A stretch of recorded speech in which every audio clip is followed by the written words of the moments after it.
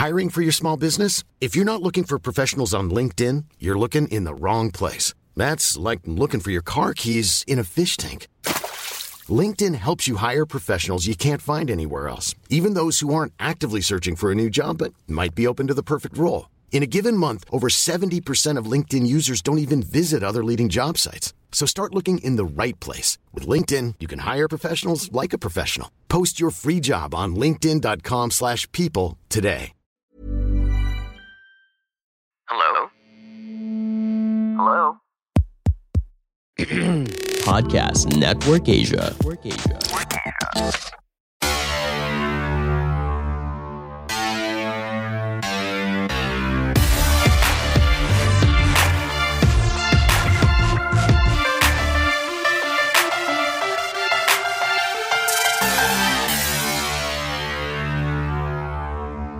Welcome to On Deck with Stan C.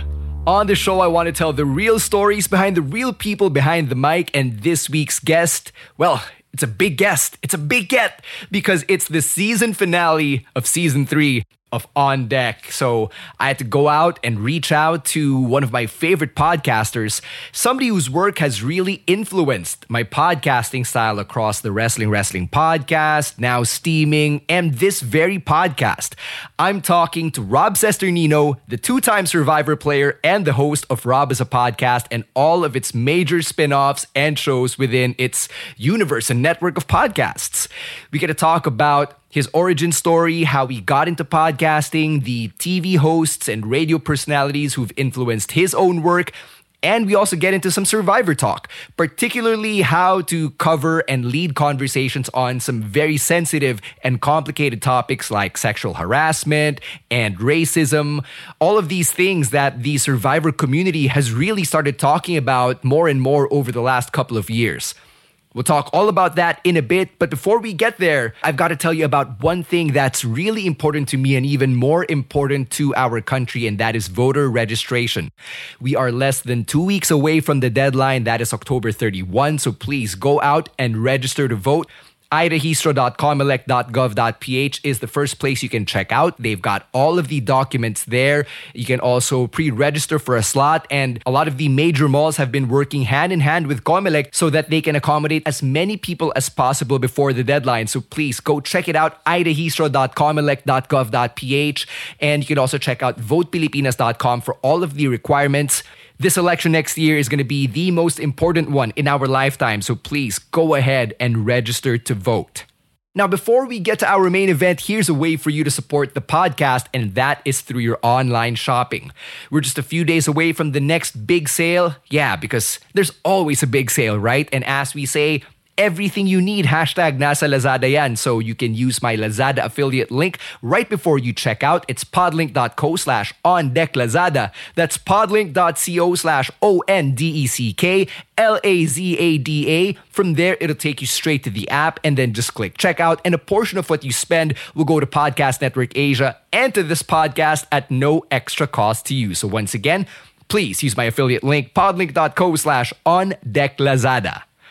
All right, it's time to get to the main event. It's the season finale of On Deck with Stan C, featuring my guest, Rob Cesternino.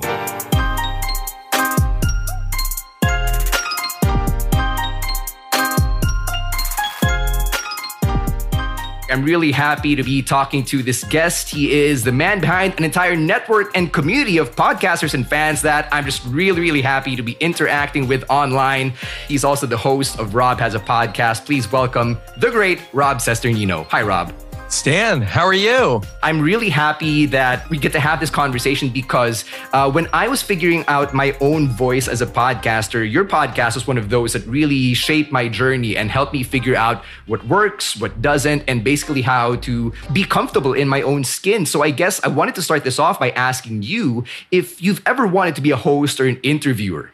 Well, when I was a kid, that my dream was to host a game show. That was what I really wanted to do. And I just was raised watching television. So I think I had a lot of conversations that probably would be like podcasts, mostly with myself as a person growing up. And so, I've been in a room talking alone by myself. There's just the difference is that like now I have a computer and there's somebody on the other end of that conversation.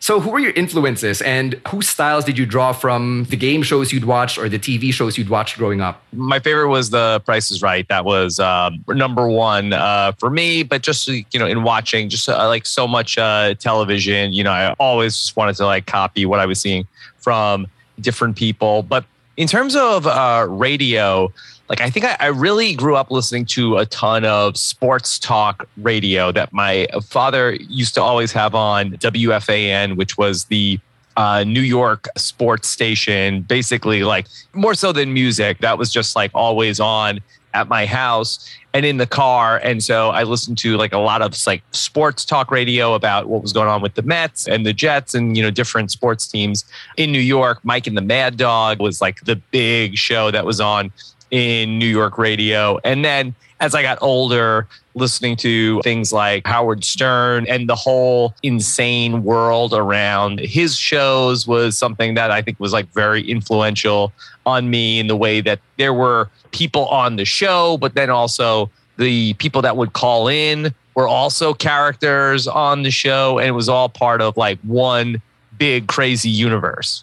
What part of Howard Stern's work was influential specifically, aside from the cast of characters that would go in and out? Because my understanding of Howard Stern is that his show is NSFW. Like, I know about the Penthouse Pets and the Playboy Playmates and all the crazy stuff they would do. And to contrast that with Rob as a podcast, it's very family-friendly and wholesome. So what did you take from Howard Stern? He really created a phenomenon, and he used to be on FM radio where you couldn't get away with as much in terms of being on terrestrial radio. But the show was really amazing in that they would, have this crazy world of all these different things that were going on, like with the drama of the people that were on the show. And then they would do like a celebrity interview. And then I also think that Howard Stern is the best interviewer that there is also, because he would get these celebrities to open up in different ways. And, he was very like forthcoming in like revealing things about himself that made the guests feel very much at ease.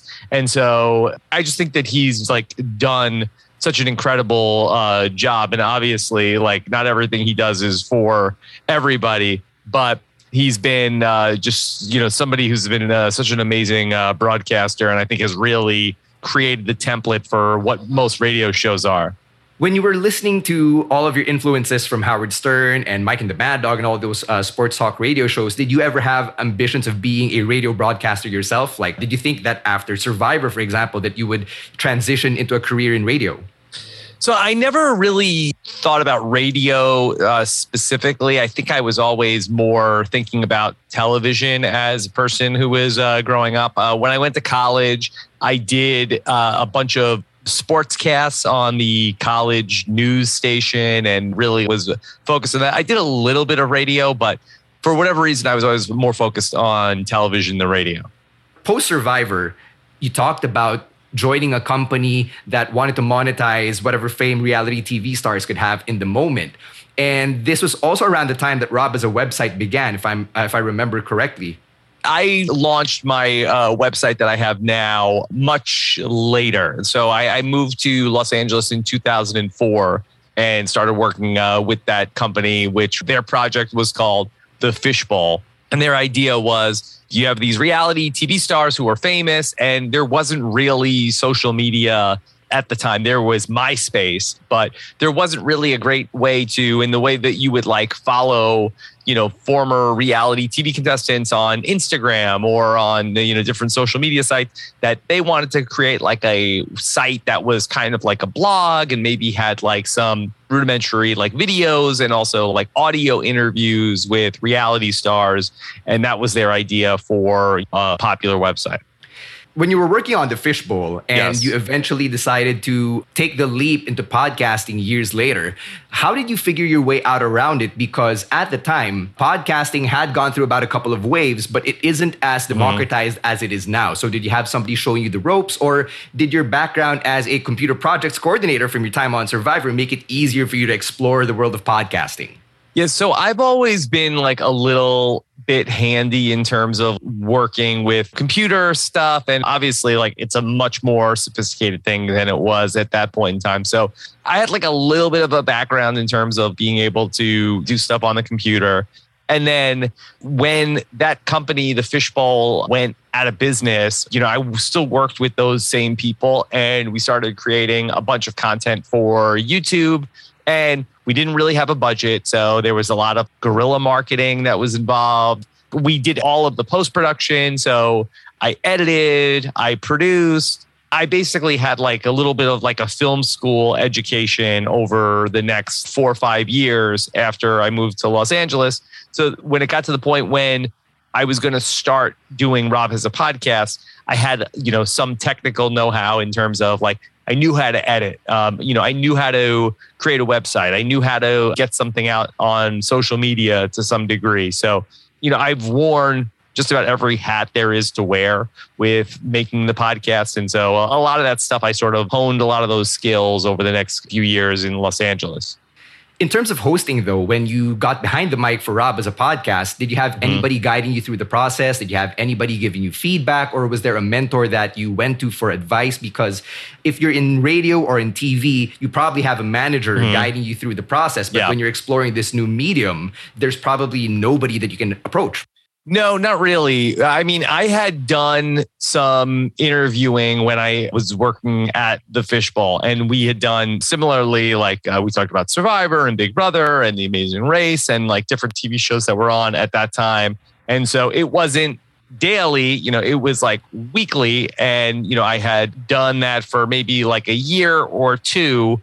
I always loved doing it, but it had been a while since I started doing it. And, we were really trying to figure things out in the early going. And I really just relied on the feedback of the audience.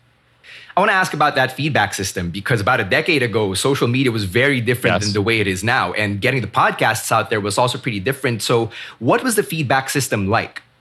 I made a podcast. I think I posted it on Facebook, and then people would write to me in the comments of Facebook. And like, we had a Facebook page, which is different than a group. And the Facebook pages used to be a lot more interactive than they are now. They like made a decision at some point where it was more like for brands, and they didn't want as much like people just posting on the pages. But in the early going, there was a lot of engagement and feedback there. And then I guess on Twitter, that was basically it. There weren't many people listening at that point in time, but we were just excited that anybody was like listening and telling us what they thought.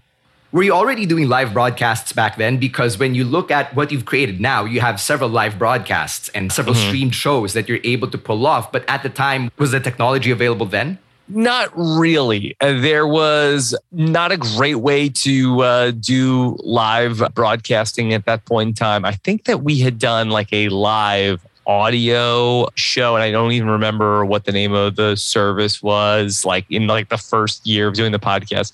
People that have been listening to Rob's podcast since the beginning know that like we tried all these different live streaming sites, and a lot of them are like defunct, and those shows are just gone because the sites, the companies don't exist anymore that we did those shows on. But we ended up making the jump to Google Hangouts for the live shows probably by like 2013 or so, and we did Google Hangouts for quite some time.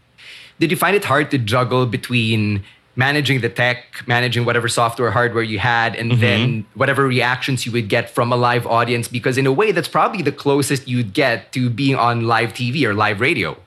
Yeah, it is hard, and it's still something that I juggle with. I'm fortunate that we have a producer, Scott, who a lot of times is able to like filter the behind the scenes feedback, but it can be very distracting, I find, when you do a live show and the chat is going like and you can get distracted and be like reading the chat, and then you're missing the show. It's something that I've had to even like recently. I mostly will keep the chat closed because I kind of feel like if I'm taking myself out of the conversation that we're having to be reading, but what are they saying about the conversation? Especially if it's moving fast, it can be the kind of thing where it could really take you out of, like, you get to a point where like, wait, I'm sorry, can you say that one more time? Or what were we just, what was the question again? I'm sorry.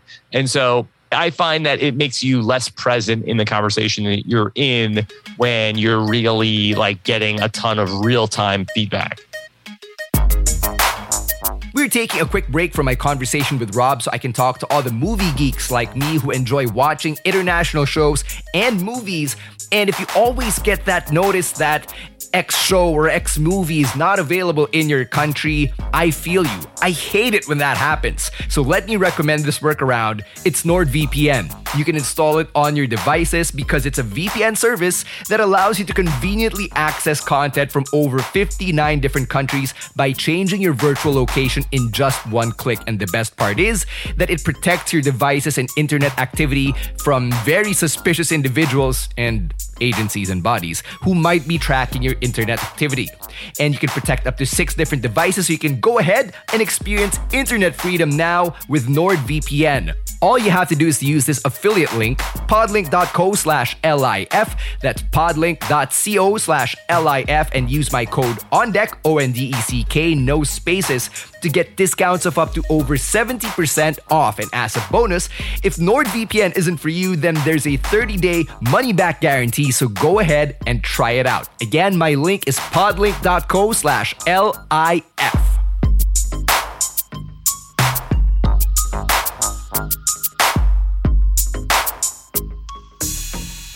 Have you ever had a brain fart or like a bad moment where somebody just threw a comment your way, you forgot to close the chat box, and it just really distracted you because it was so obscene or so offensive or whatever?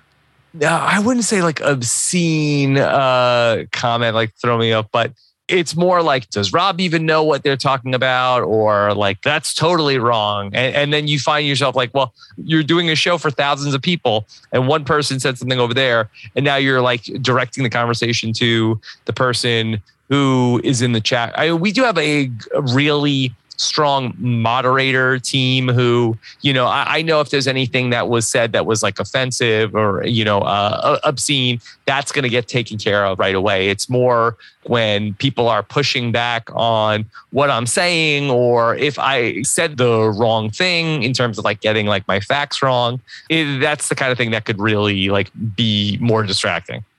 I want to focus on specific elements of Rob as a podcast that are pretty much rooted in radio that I've come to really enjoy. One of them is a soundboard. Yes. And I love it when these little clips from episodes past just come up out of nowhere. What did people say when the soundboard first came out? Like, how did they take to that? So I think Cagayan was the season where we really started to play around with it. And of course, that was where Tony had a bunch of things that he had said in that season. It's easy to overdo it with the soundboard. We probably did overdo it, but the sweet spot is like trying to find the stuff that's like where it adds to the conversation and also, you know, doesn't get on people's nerves. And I think that that's something that the Howard Stern show, I think that they were very influential in terms of almost every radio show, like has their version of like sound drops that they use. And I feel like they did it first and did it best. Anybody that's doing sound drops on podcasts or a radio show is copying what they did. Has CBS ever flagged any of the sound clips you've used on the soundboard? No. I've been very fortunate in my relationship with CBS that I do think that, you know, as far as like the publicity department goes, like I feel like that they view what I do as a net positive. And I hope that they would, because I feel like that I make shows that are for people that love these properties. And while we don't love every single thing that happens, and more often than not, we have a lot of questions about things, I think that we are doing these shows because we really enjoy the content that we're making and we don't want them to stop making it. And I think that we sort of give people a little bit more of appointment viewing, like in the meantime between episodes of the shows, and really keep the conversations going.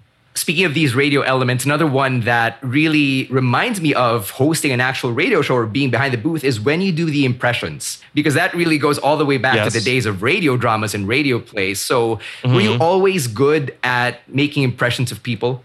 Yeah, I always loved Saturday Night Live and, the way how they would do different impressions. I love anybody that does impressions. I love watching other people do impressions. And so it's something that I have done going back my entire life. It was, as a kid, not so much like celebrities, but it was like, maybe like grown-ups that I knew, which is not always appreciated, or teachers and like different figures of authority in my life, and just copying whatever I saw on Saturday Night Live. Is it difficult? Because I've tried my hand at voice acting as well, and it is not easy, right? So for somebody who doesn't have a background in voice acting or character acting, how do you get yourself in that mindset to adopt a voice that isn't remotely close to yours? I think you kind of just hear it. I think you have an ear for it, where somebody will say a certain word or phrase, and whether it's sort of just picking up on like a cadence or the way that their voice sounds, usually like I feel like I can do it before it's something like I practice to try to do it.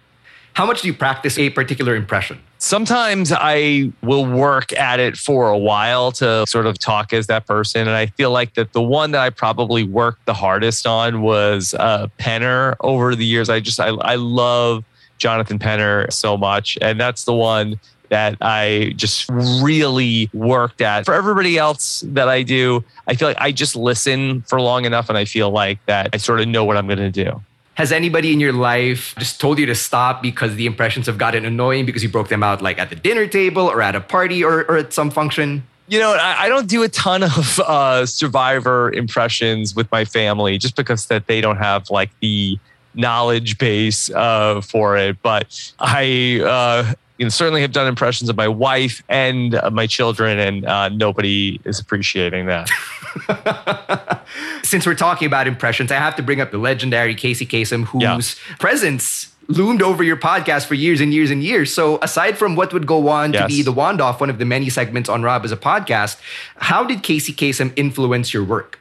I used to listen to the radio a lot, and on the weekend, there would be the American Top 40, where they would do the songs of the week. And then there would always be like these segments where Casey Kasem, who is I imagine there's probably people that don't know who Casey Kasem is. He was like Ryan Seacrest before there was Ryan Seacrest, and he would get these letters. And I just remember thinking like, these are so absurd, of like, who's writing letters to Casey Kasem?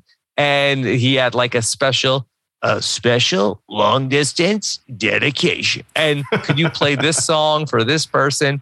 And I just remember like as a teenager being like, this is so absurd. And it just stuck with me. And unless you like watched a show where like a stand-up comedian was talking about something like that, like there wasn't like social media where you had like an outlet to be able to talk about these things. I remember when you did the Casey Kasem impression on Survivor Amazon. Did that ever make it to Casey Kasem? Do you know if you ever saw that? I have no idea. I have no idea if that ever got to him. Maybe, maybe not. I have no idea. As you keep doing these impressions, it's like you take on a character, right? And for all of the impressions you've done over the years on the podcast, do you ever get sick of them? No, I really don't ever get sick of doing any of the voices, because I just feel like that there are characters that I can sort of like go to. I feel like I might forget how to do some of the impressions or like lose it after a while if I'm not using it regularly. But no, I never get tired of doing an impression. I'm always like trying to, it's one thing to do a voice, but then you also want to have like a character of the person that you're doing, because I feel like that just the voice is like a parlor trick, but then to be able to, then bring humor to that character, like by like coming up with funny things to say. So I feel like that it's never the impression that I get tired of. It's like not having the material to be able to give that voice to keep it fresh. When you're doing those voices, do you also act with your body, or do you put on, say, a Red Sox hat if you're doing Boston Rob Mariano's voice? No, I mean, I don't have props or anything. I think I might like react like a little bit like if I was going to do a different person, like maybe I might like look a little bit different or like be a little bit more animated for certain people versus others. But no, I don't have any sort of like costumes that I do. That's really interesting because it's so easy for you to just get in character and then snap out of it. And that's a trick in voice acting that I find really, really hard to master. So props to you for getting to that point. It's probably just the repetition. Yeah, so you will wear something different to do different voices? I would, or I'd probably fix my body a certain way. Like if I want to channel a different voice, I'd probably be hunching over or I'd probably be puffing my chest out. But that's probably just because of how I was trained.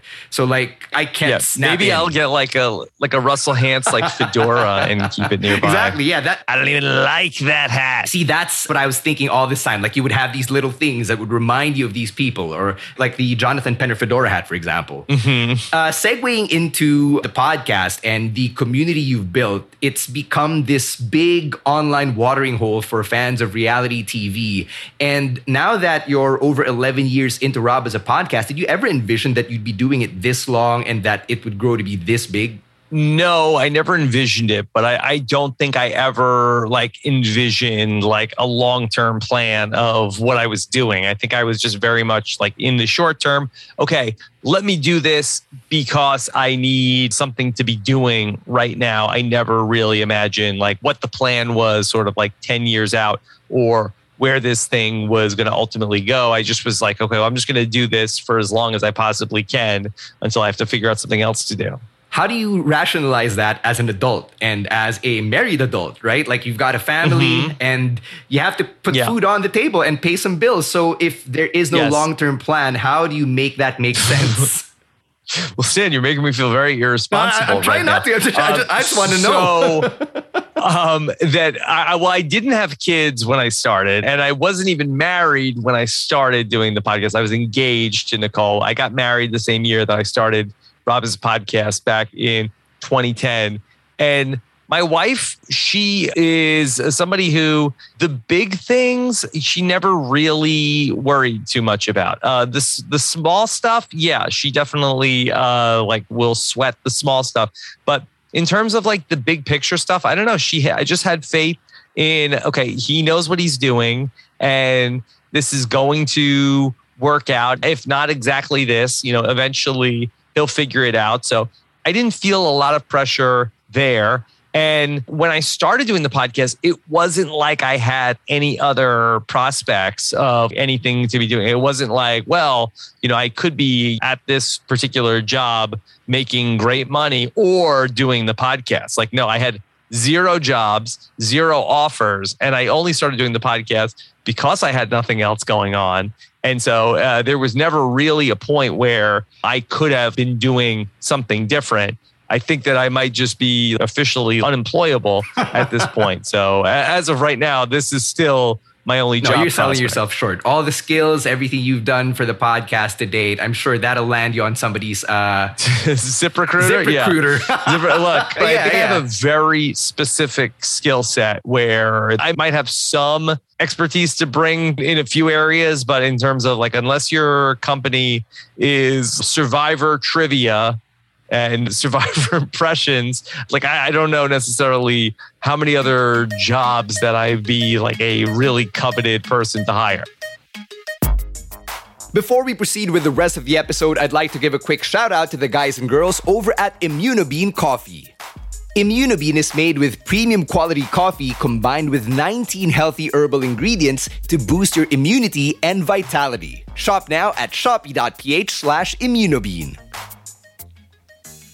You mentioned how Nicole seemed to just have faith that you'd be able to make this all work. But as an individual, are you the worrying type? Are you the type to look ahead and be like, all right, where is this going to be in 5 years, in 10 years? So I would say that I'm not the type of person who really can plan where things are going to be 5 years out. I mean, especially now. I mean, who knows? I feel like I'm lucky if I know where things are going to be like 5 weeks out. But I feel like that I know what the audience is, has worked for us in the past. And I feel like I try to cater to the audience and also listen closely to what they're telling me that they want. And so I feel like as long as I can continue to service those needs, I feel like we'll be where we need to be in 5 years, but I don't have the foresight because I feel like that the business of podcasting, changes so rapidly that I think it would be really hard to predict, where this all is going to be in 5 years.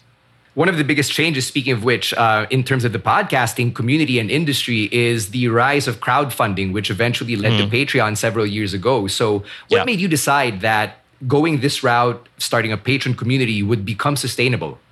Again, I never thought about how sustainable is this. It was at a point where I had been let go from the job I was working at, and I decided I'm going to try to give full-time podcasting a shot. And I had been approached by somebody at Patreon, I think in 2013. And I said, well, who's going to pay for podcasting? It's free. I feel like that people will just what will they say if I asked for people to make contributions to, hear podcasts?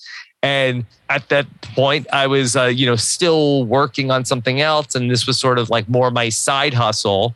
But when 2014 came around and I was going to go full time, I thought that, well, let me give this a shot. And I basically said hey, I want to keep doing this to be a full-time podcaster and make Rob's Podcast my job. And people were, enrolled in that journey. And we had a few hundred people sign up right off the bat in January. And, we've been able to continually add to the base of patron subscribers. And really the thing that came along with that was that we started doing a Facebook group back in 2014. And we sort of had this central nucleus of where the most passionate fans of the podcast now were. And really off of that, we just completely took off in terms of this community where there were so many people who loved Survivor, loved Big Brother, listened to the podcast and didn't know anybody else that also shared those things. And because of people finding each other, that's where this community really took off. One of the things I also noticed was how the community is largely really peaceful and civil and just nice. And it's kind of hard to find spaces like that on Facebook, especially in this day and age where everything is so polarizing. So how are you able to maintain and manage all of this niceness? Well, it's really a testament to the people that, came and found Rob as a podcast. And from an early point, they really just created this amazing atmosphere in the group. And the people that come and find Rob as a podcast, and again, I don't know if it has anything to do with people are patrons and they're paying money. And it's a little bit of a, for lack of a better term, a velvet rope of okay, you basically are paying to be here. I feel like that people are a little bit more kind to one another. We have not been without our conflicts and dust-ups over the course of, 7 years. But unlike other groups where there's trolling and people are getting into arguments for the sake of arguing and, going back and forth all day, we just don't have a tolerance for that. Right. And a lot of the dissent, I guess, among these groups, especially these days, comes from politics. And you've really made it a point to keep politics out of the podcast and even in community discussions, right, in the Facebook group. But over the last couple of years, events have happened like the season 39 merge, the events of that, which, when you think about it, there's also some politics there. And the Black Lives Matter movement's resurgence over the last year, you've then used Rob as a podcast as a platform to amplify voices in these discussions. So was it difficult to pivot towards that? I had been a no politics as a rule, just as a person growing up. Don't bring up religion, don't bring up politics. Those are sort of the two rules of, if you want to get along with people, don't bring up money. It's also a broadcaster's mantra, yeah. And that had been sort of my guiding principle. There are Democrats that like Survivor. There are Republicans that like Survivor. I feel like it's not really a place. And I feel like that, certainly Survivor itself has, had welcomed in people from all walks of life. But, we've reached a point in the last couple of years where not all politics is necessarily budgets and voting and president approval rating. There are social politics, which are in different ways associated with bigger political conversations. And so it's hard. I don't ever want to be like censoring anybody. I feel like that my attitude has shifted where in the community, I feel like we need to like have a space where if people feel the need to talk about a specific issue, especially when it pops up on the screen with these different shows, like it did in season 39 of Survivor, I think I need to be able to give space in the community for people to have thoughtful conversation. But then also on the podcast itself, that, season 39 was really the first time that we had to tackle, a really difficult issue to talk about on a television show. And I mean, it was difficult and it was not difficult at times where it's like that, obviously, like there were wrongdoings that happened on Survivor. But I felt like what was difficult was that I didn't necessarily know how to lead that conversation. And I felt in that moment, what was the right thing to do was to find people that were able to articulate feelings about what was going on and be able to present coherent thoughts about that, and then give them the space and then listen to what they had to say. And then, ask any questions that I had. I never want to be the person who is like a blowhard on any of these shows where it's like, all right, well, let me tell you what I think about this situation. That's not really a situation that is something that I can, speak knowledgeably about. And then in 2020, after everything happened with George Floyd and, there was so much discussion about what it means to be Black and how Black people had been treated on the shows, and then all sorts of people of color and what their experiences have been like on not just on Earth, but specifically on Survivor and Big Brother. And what I thought was the best way to handle that also was that I thought it made sense to try to have the players who we're talking about, like give them space to tell their story. And also I felt like that we needed to bring in more podcasters that had experience and were able to talk about their own experience and be able to talk about these things in a way where I could listen to what people had to say, as opposed to me trying to explain things to the audience. Were there ever reactions from listeners of the podcast where they were turned off because Rob as a podcast had gone political? Like, oh, this isn't the RHAP I'd grown used to. Yes. Well, I feel like I get Rob as a podcast is too woke. I've definitely gotten that. Or you just lost a listener because this show is too woke. I get dragged from the other side. How could you think that about what's going on, and for all sorts of different reasons? So I've gotten hit from both sides of the discussion, and I just feel like I try to do what's right in terms of listening to my audience, and I follow them. And I'm very fortunate that I get to work with like such a great team of podcasters that are able to sort of like when I am really like at a tough decision of like, what do we do? I like to turn to the podcasters, and I feel like as long as like I'm doing what's right by them, then I feel good about the decisions that I'm making. I want to go back to Survivor Season 39, which we alluded to. And for listeners of On Deck who aren't familiar, there were incidents of inappropriate touching that led to one player getting taken out of the game and another player going through a very negative experience as a result of it.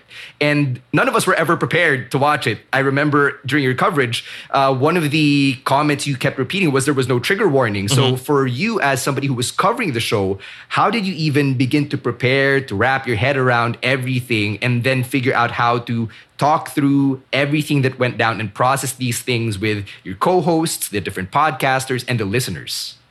So I had a little bit of an inkling that this was coming up in terms of this specific episode. I had heard some rumors that there was going to be this incident that was going to affect the show.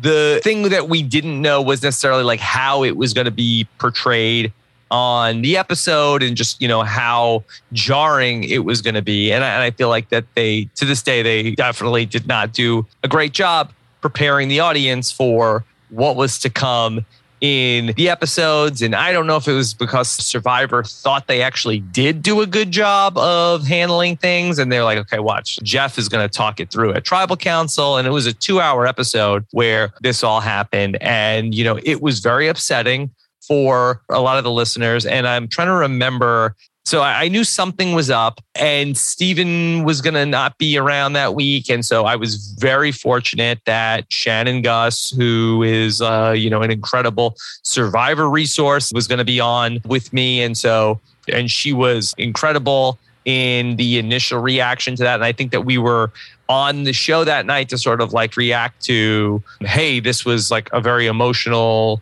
program.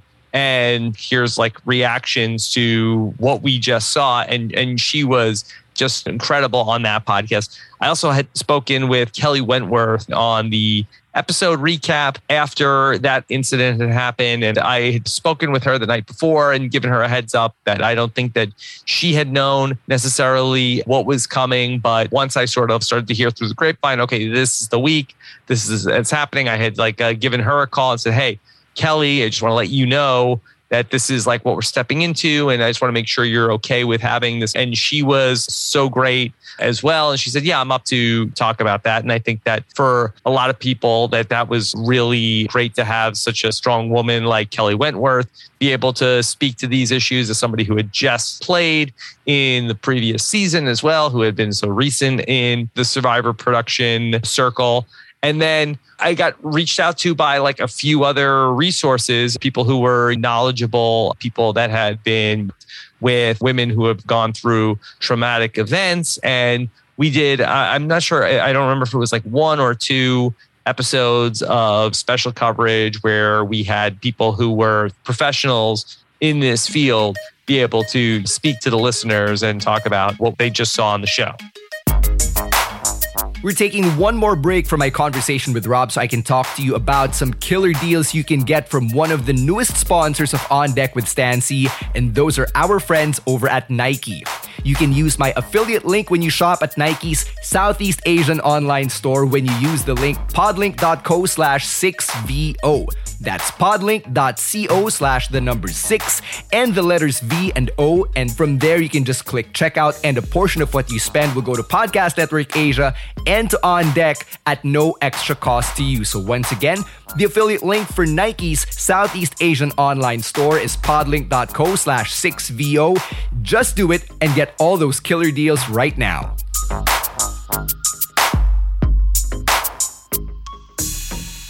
I ask these questions because, when you're a broadcaster, you go through training and you have to get a license and all that. But podcasting is in many ways still very much a wild, wild west where anyone can grab a microphone and say whatever they want. So do you feel that you're at this point where you really have to treat yourself as if you're, from one of those big networks on TV with regard to your voice and how you express yourself using that voice? Yeah, I do. And I know like it doesn't sound fun to talk about it like in that way, but I just feel like that I have like a responsibility where I feel like that a lot of the shows that we did like 11 years ago, I didn't feel a responsibility to. It's like, hey, we're just trying to be funny here. We don't have a social responsibility. Like nobody is like, this isn't that serious.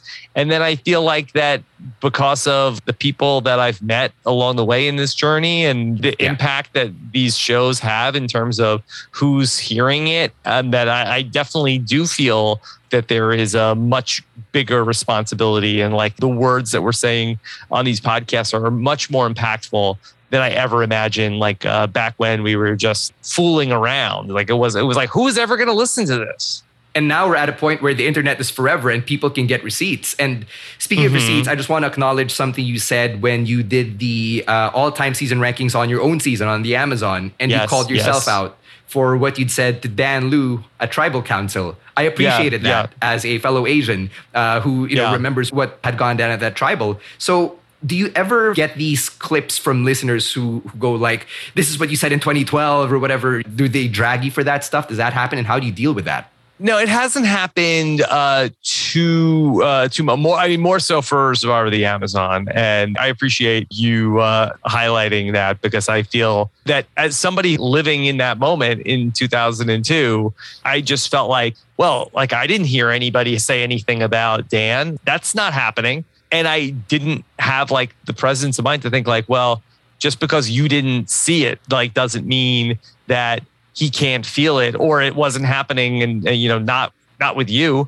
And so, I feel like that's one of the great things that's come out of all of the conversations and awareness over the last couple of years, is that I think that we're able to like, oh, okay, this experience that is not happening to me is happening to somebody else. And I can acknowledge that that's something that I need to be cognizant of, even if like it's not impacting me directly.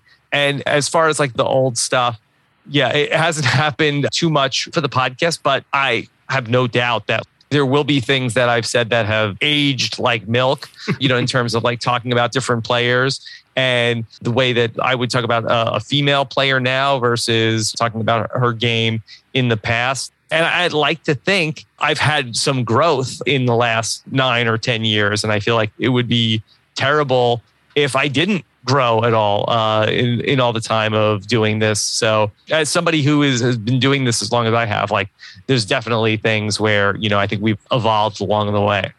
Absolutely. I'm a big believer in those things that we went through before have led us to the point where we are now. So we can't necessarily invalidate those experiences either. Mm-hmm. As we begin to wind down here, I've got some questions from some listeners and friends who'd like to get to know Rob Cesternino better. Sure. So this is a Survivor question from Mark, who asks, what did you spend your Amazon prize money on? I think I just spent it on not getting a real job for a while. Like it wasn't like I went out and bought like one purchase. I think that I just was unemployed for a while, and I sort of just had like a little bit of a cushion in the bank. And then the little bit, I put like a small amount of it like in a mutual fund that had grown a little bit. And then I ended up taking that out, and that's what the money I used to pay for Nicole's engagement ring. So I feel like ultimately that was probably the biggest thing that I ended up buying several years later. This next one is from Martin, who's a huge wrestling and Survivor fan, and he knows that you know your way around the ring as well. So he asks who your favorite pro wrestler of all time is. So my favorite is the Heartbreak Kid, Shawn Michaels. I just really felt like I was with him, I feel like, through his days with the Rockers, and then the boyhood dream of becoming the WWE champion finally, and then ultimately, the battle with Bret Hart, and all through DX. So I love Shawn Michaels the most, but there's a couple others that are favorites of mine. Mr. Perfect was somebody else who I always really loved. And I mean, I certainly like at the height of the Attitude Era, like Stone Cold and The Rock, it was all like people that was like the late 90s was my favorite era of wrestling. This one's from Chino, one of my co-hosts on the Wrestling podcast, who asks, when did you get the idea to finally have a wrestling podcast on the RHAP network? I didn't have an idea. That was Matt and Mari approached me and said, hey, we want to do a podcast about wrestling. And so I get pitches a lot of times about different shows, and I never really felt like, okay, wrestling is the next thing that we need to do, but they had a great pitch, and they're both such great broadcasters and podcasters. And I was looking for new opportunities to give, like we brought on so many podcasters. I wanted to see some of them go on to start to host their own shows. And they had an idea for a pitch, and especially at a time when there was not a lot of other content going on, that I thought it was, a great fit. And I feel like there is a lot of overlap between reality TV and professional wrestling. This next one's from Ima, who asks, do you see Dominic and Anthony having a future in podcasting, or will you groom them to fill your shoes down the road? My older son, I think, definitely has a knack for it. But I would never want to groom him to do something he didn't want to do. I feel like that when I was a kid, I don't feel like that there was ever anybody that really encouraged me to do the silly things that I wanted to do. I remember, if anything, more like, hey, Robbie, knock it off. Stop doing that. So for my son, Dominic, who has been, very into Big Brother over the summer, I don't know exactly what part of it appealed to him so much, but he got really into it. And so I thought it would be fun and he really knows his stuff. So I thought it would be fun to have him do it. But again, I don't want him to, I think I would want to have him do it very sparingly. And, I don't think it's healthy necessarily to push them into being really on camera presences at such a young age. Now, we're going to wind down with this last question from me, and this is something I ask all my guests. Rob, why do you love this? Why do you love telling these stories and talking to people and getting their stories out into the air or on the internet? I just feel like it's so much fun to get to talk to all these different people who have been through this, crazy experience, whether, it's Survivor, especially, where I get to either talk to people that have played on all these different Survivor seasons, and they all have a million stories that we haven't necessarily heard, which are all super exciting. And then I get to talk with all of these very funny and engaging different personalities about these different shows that we do. And the fans are all people that are passionate about the same thing. A lot of them are also really funny and fun to engage with and talk to. And so it's just this very fun thing that I get to do. And, I never could have imagined doing something that was so fun as I get to do in making the podcast and being a part of this community that really, there's so many serious things in the world and so many things that are just not fun. And we get to have playtime and talk about TV shows that we love. And it's such a great joy that I get to do this so much. Rob, thank you so much for joining me here on the season finale of On Deck with Stan C. Before I let you go, can you please let our listeners know how they can get in touch with you, how they can send you a message, hopefully kind ones and nothing that drags you? Sure. You can find me on Twitter. I'm at Rob Cesternino. Of course, then you can find all the podcasts at my website, robisawebsite.com, or search for Rob as a Podcast wherever you listen to podcasts. Rob, thank you so much. I'm going to echo David Voce here. I do consider your voice as a mentor, even though we've only met a couple of times. Thank you so much for everything you've brought to my Survivor fandom and to my fandom as a podcaster. I really appreciate you. Thank you for spending time with me on our season finale. Thank you for all that, Stan, and I really appreciate you having me. Thanks again to Rob Cesternino of Rob as a Podcast for joining me on the season finale of On Deck. And thank you to everybody who's been following the podcast from the get-go. And if you've been following me on Spotify and sending me DMs about how much you've been enjoying the episodes, I really appreciate you. You're the reason why I've been doing this podcast for about as long as this pandemic has been raging on. And I'm really looking forward to putting together another list of epic guests for season 4. And now's as good a time as any. If you have anybody that you want me to talk to, any personality you want me to reach out to and unmask here on the podcast, I'd be more than happy to see what strings we can pull, what conversations and stories we can get out of them. Hopefully we can make it happen for season 4 of On Deck with Stan C. But in the meantime, I've got to get out of here. So let me tell you about a couple of ways you can keep supporting the podcast even as we enter a season break. So let's start off with your online shopping over on Shopee. The payday sale just ended last weekend, but there's another sale in another couple of weeks when the next payday comes along. So if you want to take advantage of those killer deals and help out the podcast as well, please use my Shopee affiliate link, podlink.co/ondeck. It's podlink.co/ONDECK. From there, it'll take you straight to the Shopee checkout, and then a portion of what you spend will go to Podcast Network Asia and On Deck with Stan C at no extra cost to you. So once again, the Shopee affiliate link is podlink.co/OnDeck. Speaking of Podcast Network Asia, I've got one more pod here on the network that I'd like you to check out. If you're a pro wrestling fan, then please check out the Wrestling Podcast. We're about to approach our 450th episode, and we're looking for a new co-host as well. You can check out everything on the show by following us on Spotify, the Wrestling Podcast, or check us out during our weekly live streams on Thursdays at 7 p.m. That's at Wrestling Pod on Kumu or Facebook.com/Wrestling Podcast. I'm also going to take a moment to plug the new episodes of the Chinoy TV documentary, Chinese by Blood, Filipino by Heart, which airs on CNN Philippines Sunday nights at 8 p.m. They've interviewed me again for a new set of episodes, and I think there's something that'll surprise people once I appear on screen. I'm going to leave it at that, all right? So check it out. Sundays at 8 p.m. on CNN Philippines. Finally, I got to say thanks to the producers who really work hard to put this show together. From Miguel Aitona to Jeric Santos to Nikay Lucanias, who has emerged as one of the best producers I've ever worked with.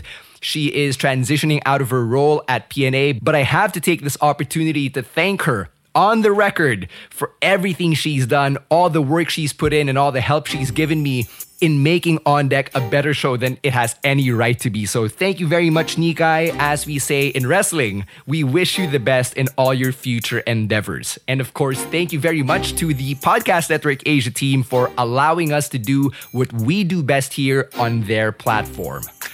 And as this episode formally comes to an end, let me give you a last set of reminders. Please double mask if you can. Stay at home if you can. Go register to vote if you can. And go get vaccinated if you can. Then by next year, please go out and vote because we must. All right? That's it for me. That's it for Season 3 of On Deck with Stan C. I just want to say thank you very much, and I hope I've earned the privilege of your time. The views and opinions expressed by the podcast creators, hosts, and guests do not necessarily reflect the official policy and position of Podcast Network Asia, the hosts of the program, or other programs of the network. Any content provided by the people on the podcast are of their own opinion and are not intended to malign any religion, ethnic group, club, organization, company, individual, or anyone or anything.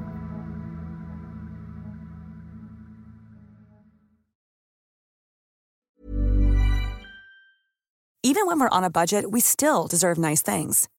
Quince is a place to scoop up stunning high-end goods for 50 to 80% less than similar brands. They have buttery soft cashmere sweaters starting at $50, luxurious Italian leather bags, and so much more. Plus, Quince only works with factories that use safe, ethical, and responsible manufacturing. Get the high-end goods you'll love without the high price tag with Quince. Go to quince.com/style for free shipping and 365-day returns.